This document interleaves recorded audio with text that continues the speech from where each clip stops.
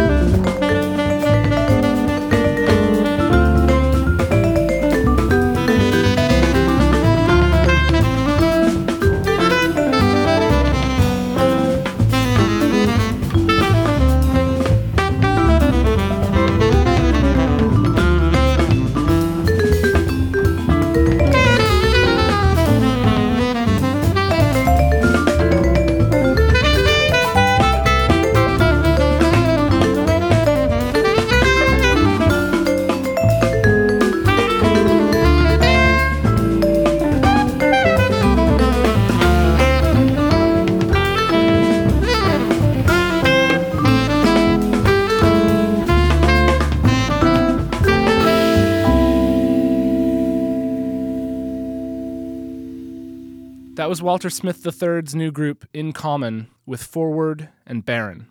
To hear more and to buy the album, visit whirlwindrecordings.bandcamp.com. This episode was engineered by Darcy Davis. I'm John Mirasola. This is Sounds of Berkeley.